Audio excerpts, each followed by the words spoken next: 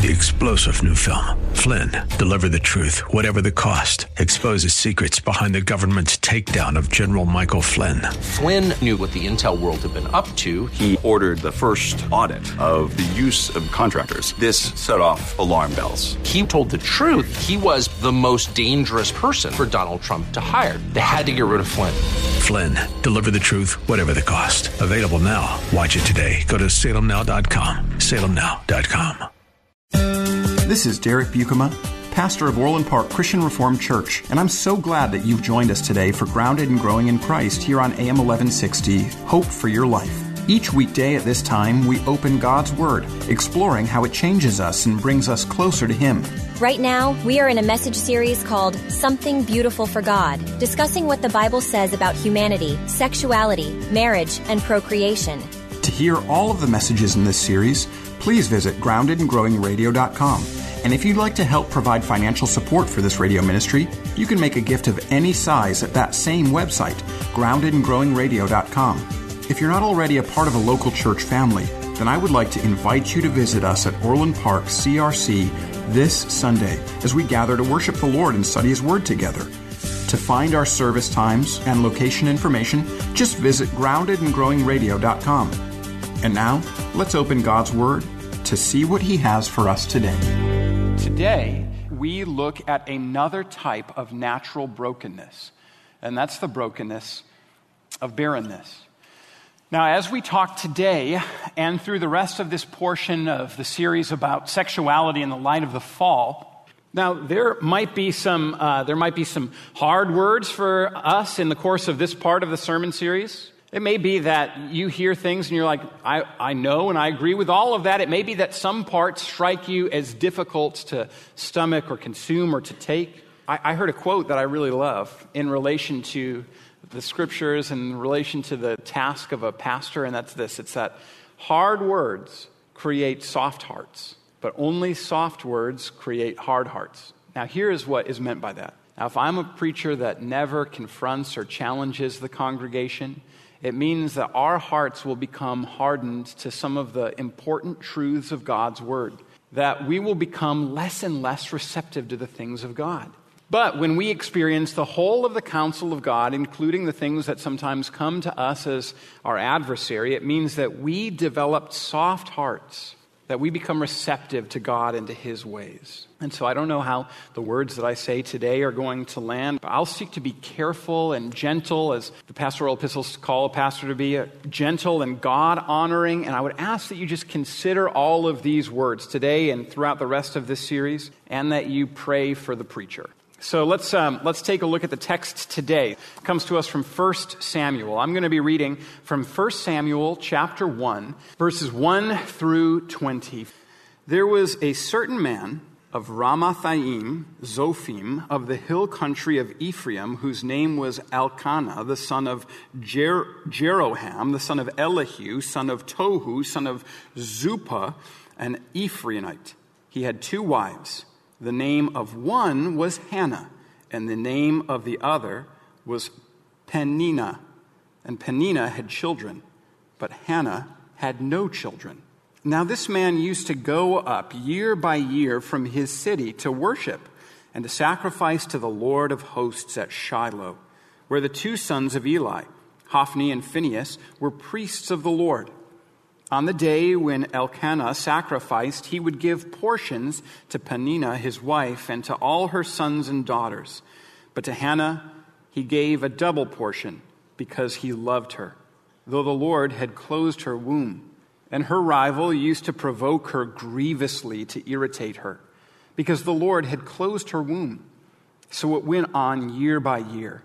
As often as she went up to the house of the Lord, she used to provoke her. Therefore Hannah wept and would not eat. And Elkanah, her husband, said to her, Hannah, why do you weep? And why do you not eat? And why is your heart sad? Am I not more to you than 10 sons? After they had eaten and drunk in Shiloh, Hannah rose. Now Eli, the priest, was sitting on the seat beside the doorpost of the temple of the Lord. She was deeply distressed and prayed to the Lord and wept bitterly.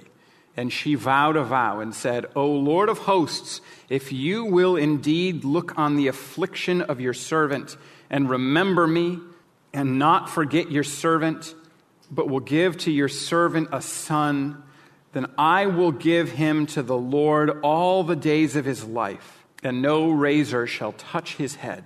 As she continued praying before the Lord, Eli observed her mouth. Hannah was speaking in her heart. Only her lips moved, and her voice was not heard. Therefore, Eli took her to be a drunken woman. And Eli said to her, How long will you go on being drunk? Put your wine away from you. But Hannah answered, No, my Lord, I am a woman troubled in spirit. I've drunk neither wine nor strong drink, but I've been pouring out my soul before the Lord. Do not regard your servant as a worthless woman, for all along I've been speaking out of my great anxiety and vexation. Then Eli answered, Go in peace. And the God of Israel grant your petition that you have made to him. And she said, Let your servant find favor in your eyes. Then the woman went her way and ate, and her face was no longer sad. They rose early in the morning and worshipped before the Lord, and they went back to their house at Ramah. And Elkanah knew Hannah his wife, and the Lord remembered her. And in due time, Hannah conceived and bore a son, and she called his name Samuel, for she said, I have asked for him from the Lord. So today, as we take a look at what God's word has to say to us, specifically what 1 Samuel chapter 1 has to say to us, we're going to do it in a slightly different way than we usually do. Within our text today, we're going to be taking a look at what most of the characters contained in 1 Samuel chapter 1, how it is that they respond to the central introductory issue that is given to us in 1 Samuel chapter 1, verse 2. 1 Samuel 1:2 tells us of the two wives of this man Elkanah, the son of Jeroham, about how he has these two wives, Peninnah and Hannah. Hannah had no children, is what the end of verse 2 says. The fundamental reality that's introduced in this passage is that Hannah is not able to have a child. She doesn't have any. The Lord has not opened her womb. She's not been able to bear a child.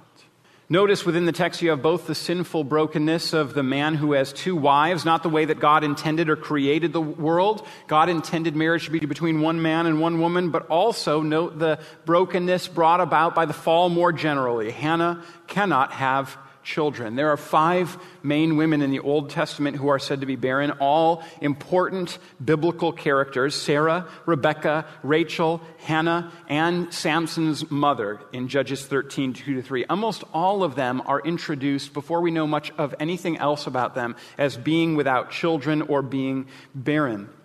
And almost all of them are used in particularly important ways to bring about the continuation of the line that the Lord God has promised, or deliverance to the people of Israel. Hannah's inability to conceive and bear children is a controlling feature of the first chapter of the text, and I would like for us to look together at how different people address it. So first is Hannah's rival, Peninnah. Peninnah. Interesting name, one not often repeated. You don't meet many people naming their daughters Peninnah, and it's for good reason. You might encounter a bunch of different Hannahs in the life of the church, or among your friends you probably don't encounter many Peninnahs, and I think it's for good reason. She is a mean person. She's an unkind woman. She's said to be the rival to Hannah, and this is evidence for why it is that God has designed marriage to be a certain sort of way. There's trouble that comes from disregarding God's plans for marriage. There's this rivalry between the two wives of this man here. Peninnah was able to conceive. She was able to have kids. And she decided that she was going to rub in the fact that Hannah could not. The Bible says that she provoked Hannah grievously. This was hardcore insulting that was continued on over a long period of time. It makes sense that the provocation that Hannah was receiving would have been particularly sensitive. In the world in which these people lived, in the surrounding culture, almost every pagan nation had a creation myth of one sort or another, that the world, that the universe, that the ground, that all that we saw and experienced came because one god or another gave birth to it. In almost every ancient pagan narrative, the world was created because a deity conceived and then birthed the world. And so one of the baseline and fundamental understandings of a lot of the surrounding cultures was that you got to be like a deity if you were able to have children. That is the way that you imaged or were like a deity. So there was a lot of shame. There was a lot of shame surrounding if somebody could not bear children, because it meant that you couldn't be like the deity that had created the world in these ancient Near Eastern creation myths. It meant that they were unable to be God-like or image bearers of the deity who had made the world. Within the context of Israel, things were different. The story of God making the world in the Scriptures is different from all of the surrounding areas for the people of Israel. The Lord God speaks the world into existence. But childbearing and child rearing had a unique importance attached to it in the context of Israel. Because one of the things that is given in Genesis chapter 3 is that the serpent comes and deceives the man and the woman, but there is a promise that's given that someday the seed of the woman will crush the head of the serpent. Within the context of Israel, therefore, there was this promise that the Messiah would come. And so childbearing had a weight beyond what you or I might understand. The one who would save the people of Israel would come through the seed of the woman. Therefore, there was a particular need for childbearing and child rearing. So again, within this particular context, both within the people of Israel and this broader context in which Hannah lived, there would have been shame or disgrace surrounding Hannah, greater than the simple desire to be a mom or have children, which itself is an extremely strong drive. And Peninnah exploited this again and again and again and again. Every time Hannah would go to the house of the Lord, the other wife would rip open the scab again. She had children, but Hannah had none. I hope that what's clear in the text is that the way that this particular woman is acting is merciless, it's cruel, and therefore it is a sin. It was a sin for Peninnah to provoke Hannah grievously about her infertility, about her barrenness. Hannah is so troubled by this cruelty, by this sinful cruelty, that Hannah can't eat, is what the text says. And I hope that we understand by implication from what the Bible says in this narrative that it is the same for us as well. I hope that we understand here that it is a sin to intentionally provoke those who have no children.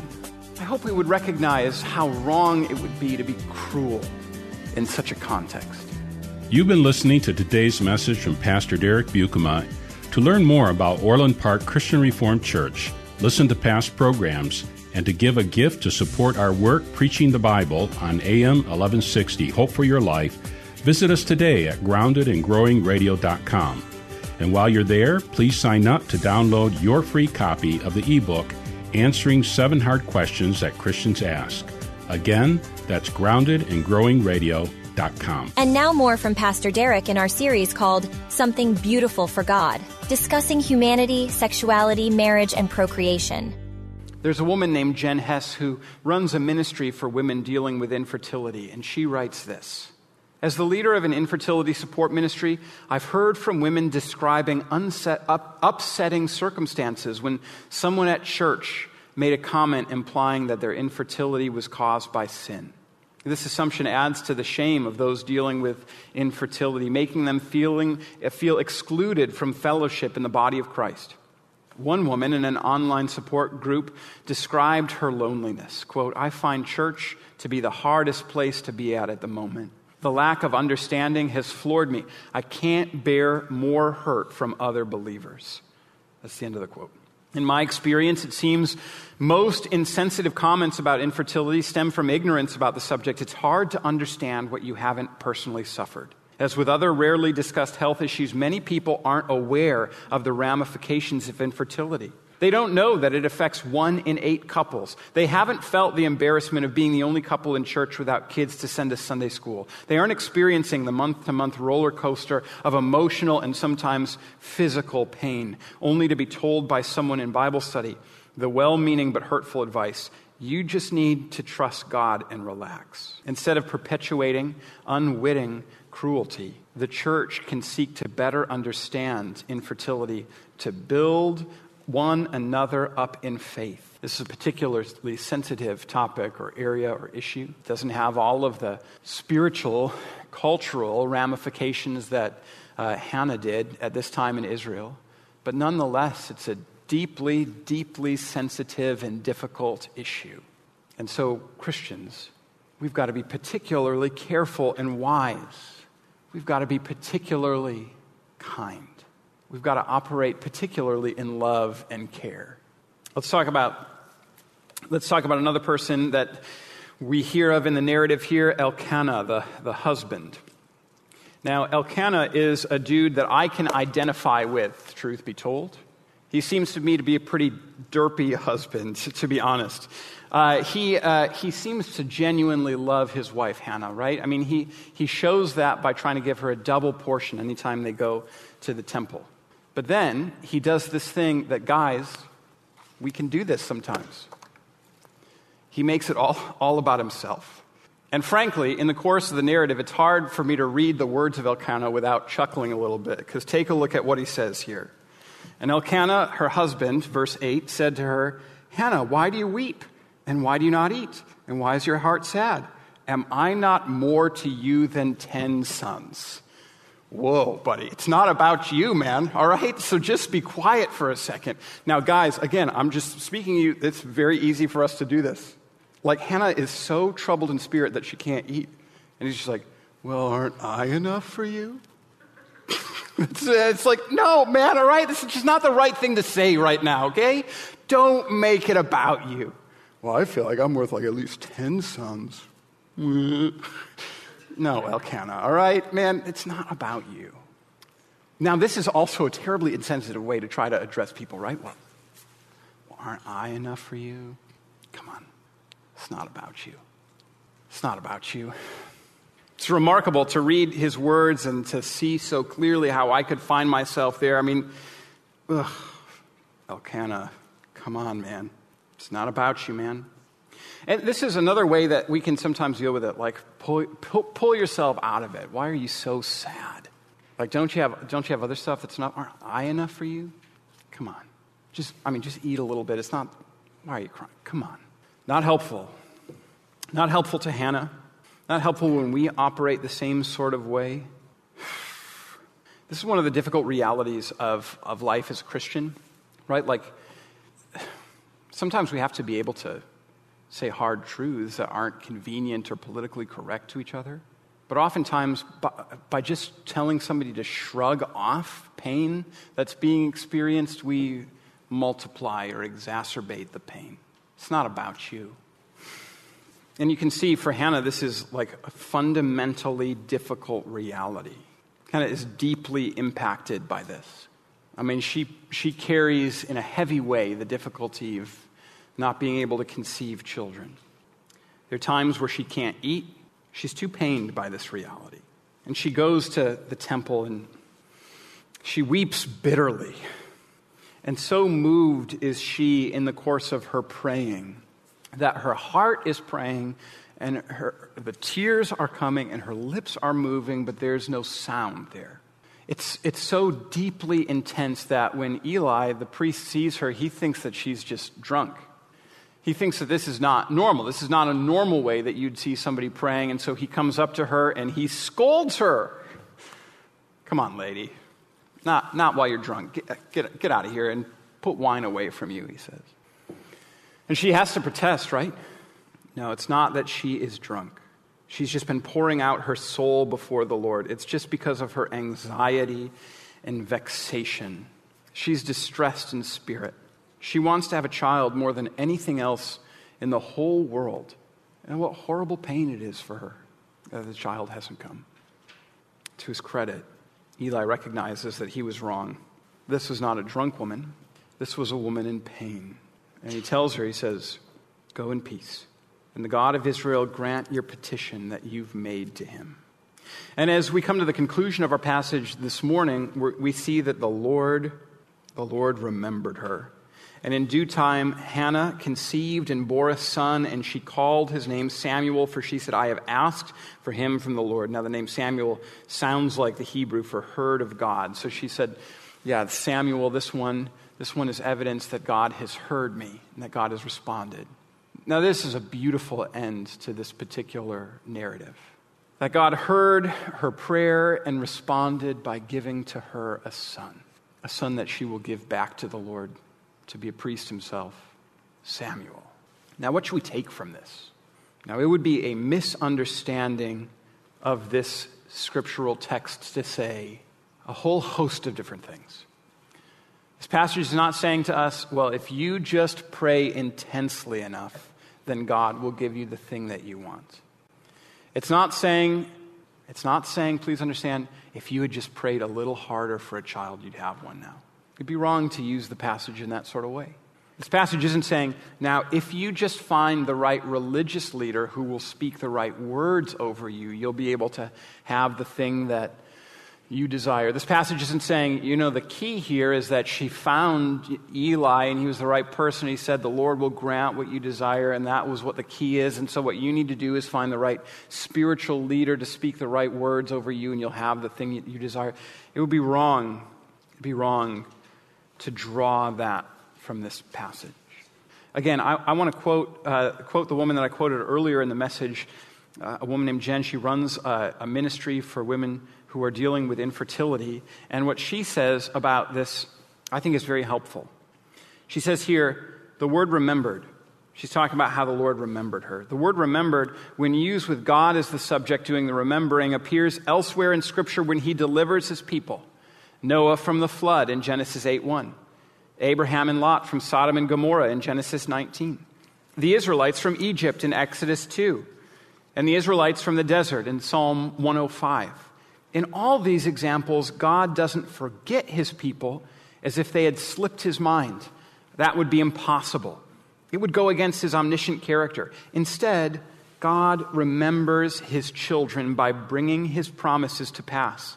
He saved Noah like he said he would. He saved Abraham and the people of Israel like he said he would. He enabled women like Hannah to miraculously conceive because he made a covenant to provide a lineage that would eventually produce a miraculously conceived Savior. The Bible doesn't guarantee that every couple will bear children, but it does confirm a powerful promise that God is committed to redeem the sorrows in our lives through the death and resurrection of his Son. This is what's fundamentally important about this story in 1 Samuel here. From it, we can remember again that God sees you and loves you, that he cares for you in the midst of your distress, and that if you need to see evidence of that, then keep the story moving forward. In the fullness of time, we see the one come that Samuel sort of prefigures and pictures. Now, in the fullness of time, there was an elderly woman named Elizabeth. She had no children. She and her husband were old, and they had no kids. But the Lord gave to them a son named John the Baptist. And just like Samuel being given to Hannah prepared the way for the great king of Israel, King David, so John would prepare the way for the great king of the universe, King Jesus. And in Jesus, as we sang throughout the Christmas season, the hopes and the fears of all the years are met in him. Jesus lived a perfect life for you, and he died, and he rose again from the dead for you. And through his life and death and resurrection, he has created a new people, defined not so much by blood relations, but by water relations, the baptized, defined not so much by a common last name, but a common Savior, Jesus. This great King, Christ Jesus, creates a new kingdom, a new family. And it's within this family that we are welcomed. Every child baptized here at Orland Park CRC is your child. Now, having said all that, I don't say all of that to do the thing that Hannah's husband did and be like, just get over it. I don't say that to try to be like, so stop whining or stop feeling pain or hurt. The reason I talk about it is to remind us all of what must characterize us. That our most primary family must be the redeemed of the Lord Jesus. That fruitfulness for us in Christ Jesus is all that is done in the name of and for the cause of Christ Jesus the Lord. That within this body is one part of the family of God. We have spiritual mothers and fathers and brothers and sisters. That this family is a beautiful one. And that for all of us that experience the pain of barrenness or loss, we are called to press into the family of God and to find our identity in Christ. You've been listening to today's message from Pastor Derek Buikema. To learn more about Orland Park Christian Reformed Church, listen to past programs, and to give a gift to support our work preaching the Bible on AM 1160 Hope for Your Life, visit us today at groundedandgrowingradio.com. And while you're there, please sign up to download your free copy of the ebook, Answering 7 Hard Questions That Christians Ask. Again, that's groundedandgrowingradio.com. This is Pastor Derek Buikema, and on behalf of Orland Park Christian Reformed Church, we want to thank you for your support and partnership in proclaiming the gospel here on AM 1160, Hope for Your Life. If you're looking for a local church to call home, Orland Park Christian Reformed Church welcomes you to worship with us this Sunday. You can find all the details online at groundedandgrowingradio.com. Thanks again for joining us, and until next time, may God bless you. 3-star General Michael J. Flynn, head of the Pentagon Intelligence Agency, knew all the government's dirty secrets. He was one of the most respected generals in the military. Flynn knew what the intel world had been up to. He understood its funding. He ordered the first audit of the use of contractors. This set off alarm bells. The explosive new documentary, Flynn, Deliver the Truth, Whatever the Cost, uncovers the facts behind this scandal. Flynn told the truth. He was the most dangerous person for Donald Trump to hire. I find out the worst enemy that I'm going to face in my life is right here in America. They took my assessment and they wanted me to change it. And I was like, I'm not changing it. They had to get rid of Flynn. With in-depth interviews, archival footage, and never-before-seen personal records of the man behind the headlines. I just felt like I was drowning. Flynn, Deliver the Truth, Whatever the Cost. Available now. Watch it today. Go to salemnow.com. salemnow.com.